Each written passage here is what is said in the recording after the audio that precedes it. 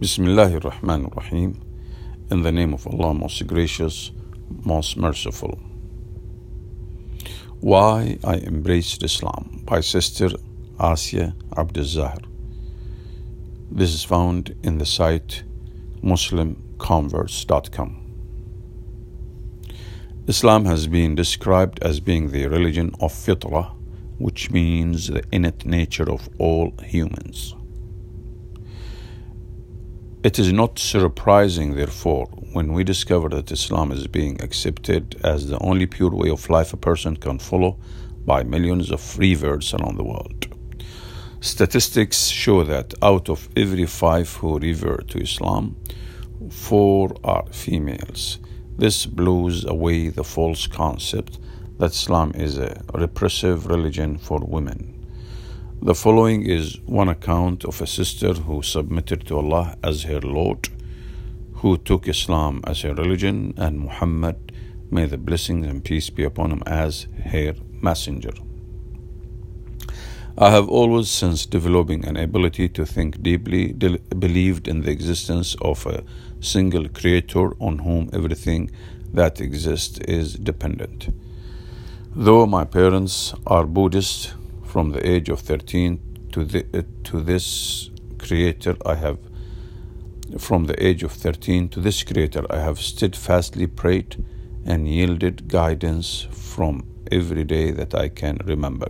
Yet, being schooled within a Christian environment, I naturally identified myself as a Christian. Sadly, my knowledge of Islam was minimal. I perceived it as a bizarre religion limited to only a few underdeveloped nations, most of which were in the Middle East, and which endorsed an astoundingly suppressive lifestyle, particularly for women.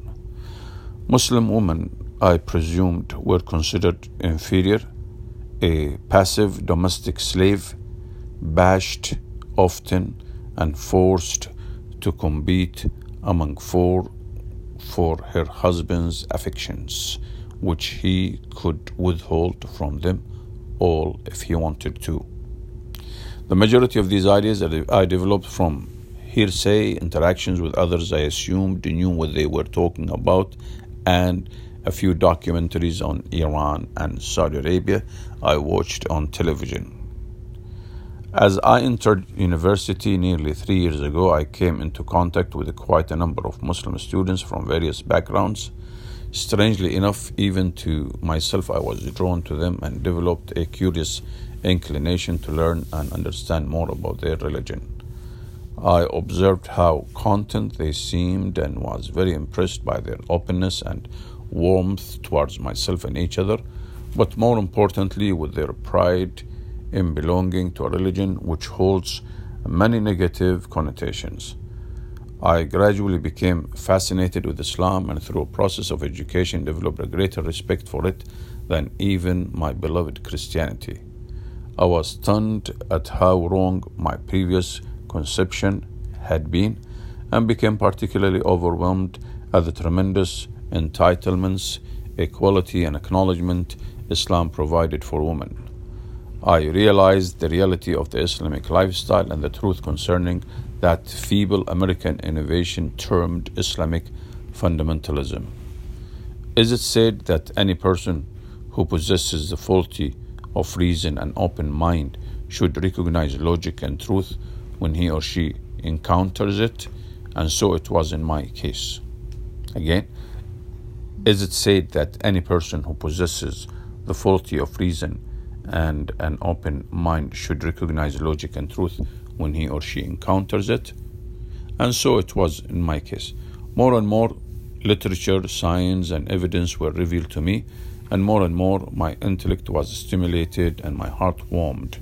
I wanted to know everything about Islam and felt already a sense of brotherhood with and belonging among its followers.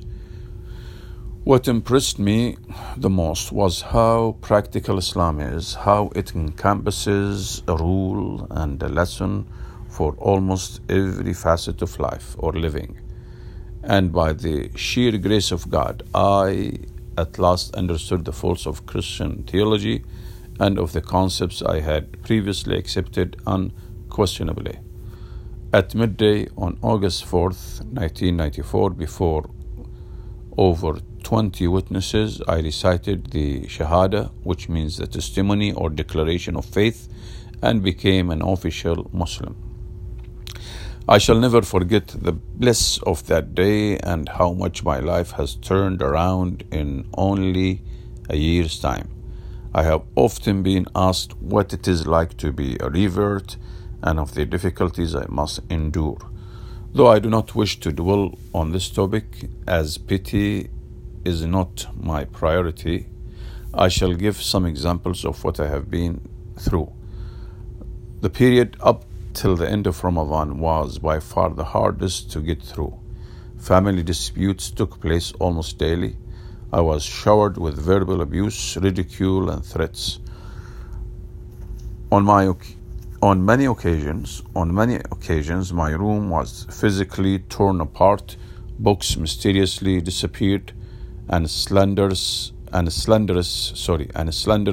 phone messages were sent to my friends and their parents. There have been times I have been locked out of home and forced to abstain from dinner as pork was deliberately served. Even to this day, all my mail is opened before I have the chance to do so myself. Apart from my housing and meals, I must provide for myself financially.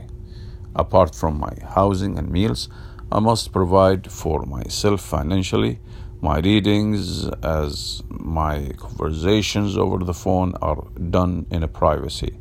My writings and my visits to mosques or other Islamic venues must always be concealed. I am similarly not able to visit friends very often, as I may be brainwashed even more. So they say. I cannot perform my prayers until I am sure no one is around, nor can I express my excitement and celebration during Ramadan. I cannot share the joy at knowing yet another sister has put on hijab, nor can I discuss the lesson I have learned this day or the speech given by an Islamic scholar or scientist. Moreover, I must continually defend the Muslims and the Islam portrayed on the media and fight against the stereotypes my parents stubbornly maintain. To see their expressions of disgust at myself is almost unbearable. I am now insecure as to my parents' affections and constantly worry of how much I am hurting them. Through the entire month of Ramadan, my mother spoke to me not once. I had to hear her say time and time again how I had betrayed the family. My pleading with her otherwise was to no avail. I am told over and over again that what I have done is unforgivable, and if any of our relations or already few friends knew, my parents would surely be outcast. However, I don't claim to have a miserable life. I am more content and at peace now than I ever have been.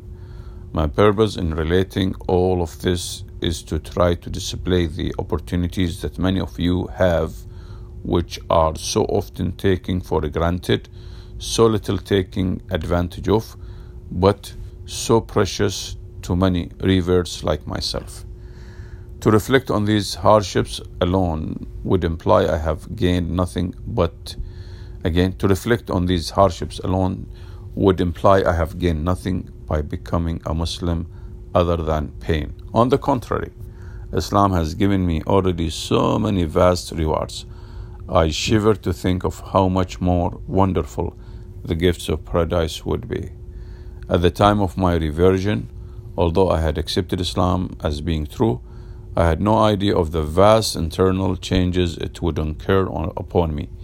Even I am astounded at how much I devour knowledge, how Islam is in my thoughts every waking moment, how compelling I feel my responsibility is to the Ummah, the nation of Islam, the Muslim nation, and how much more of a Muslim I became every month.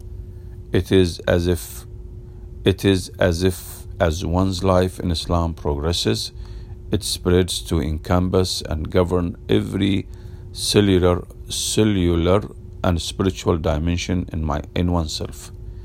Abu Huraira, one of the Prophet's companions, narrated that Allah's Messenger, may the blessings and peace be upon him, said, Allah said, and my slave keeps coming closer to me. Then I become his sense of hearing with which he hears, and his sense of sight with which he sees, and his hand with which he grasps, and his legs with which he walks.